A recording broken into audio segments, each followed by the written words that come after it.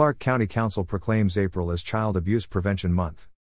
Children's Justice Center to hold an awareness walk and learn on April 23.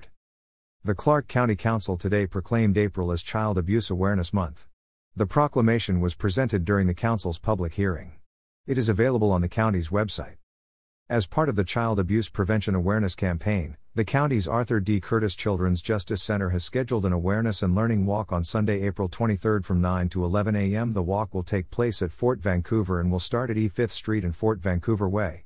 There will be activities along the walk to engage caregivers in conversations about safety with children. Resource information will be available as well. The walk is free, open to the public, and no registration is required. Child abuse is 100% preventable, said Amy Russell, Executive Director at the Children's Justice Center. National Child Abuse Prevention Month recognizes the importance of families and communities working together to prevent child abuse and neglect. One of the best ways to reduce the risk of child abuse and neglect is to ensure parents and caregivers have the knowledge, skills, support, and resources they need to care for children. Learn more about the Children's Justice Center, including resources for caregivers, tips on child abuse prevention, and information about reporting abuse on the county's website, www.clark.wa.gov/cjc. Information provided by Clark Company WA Communications.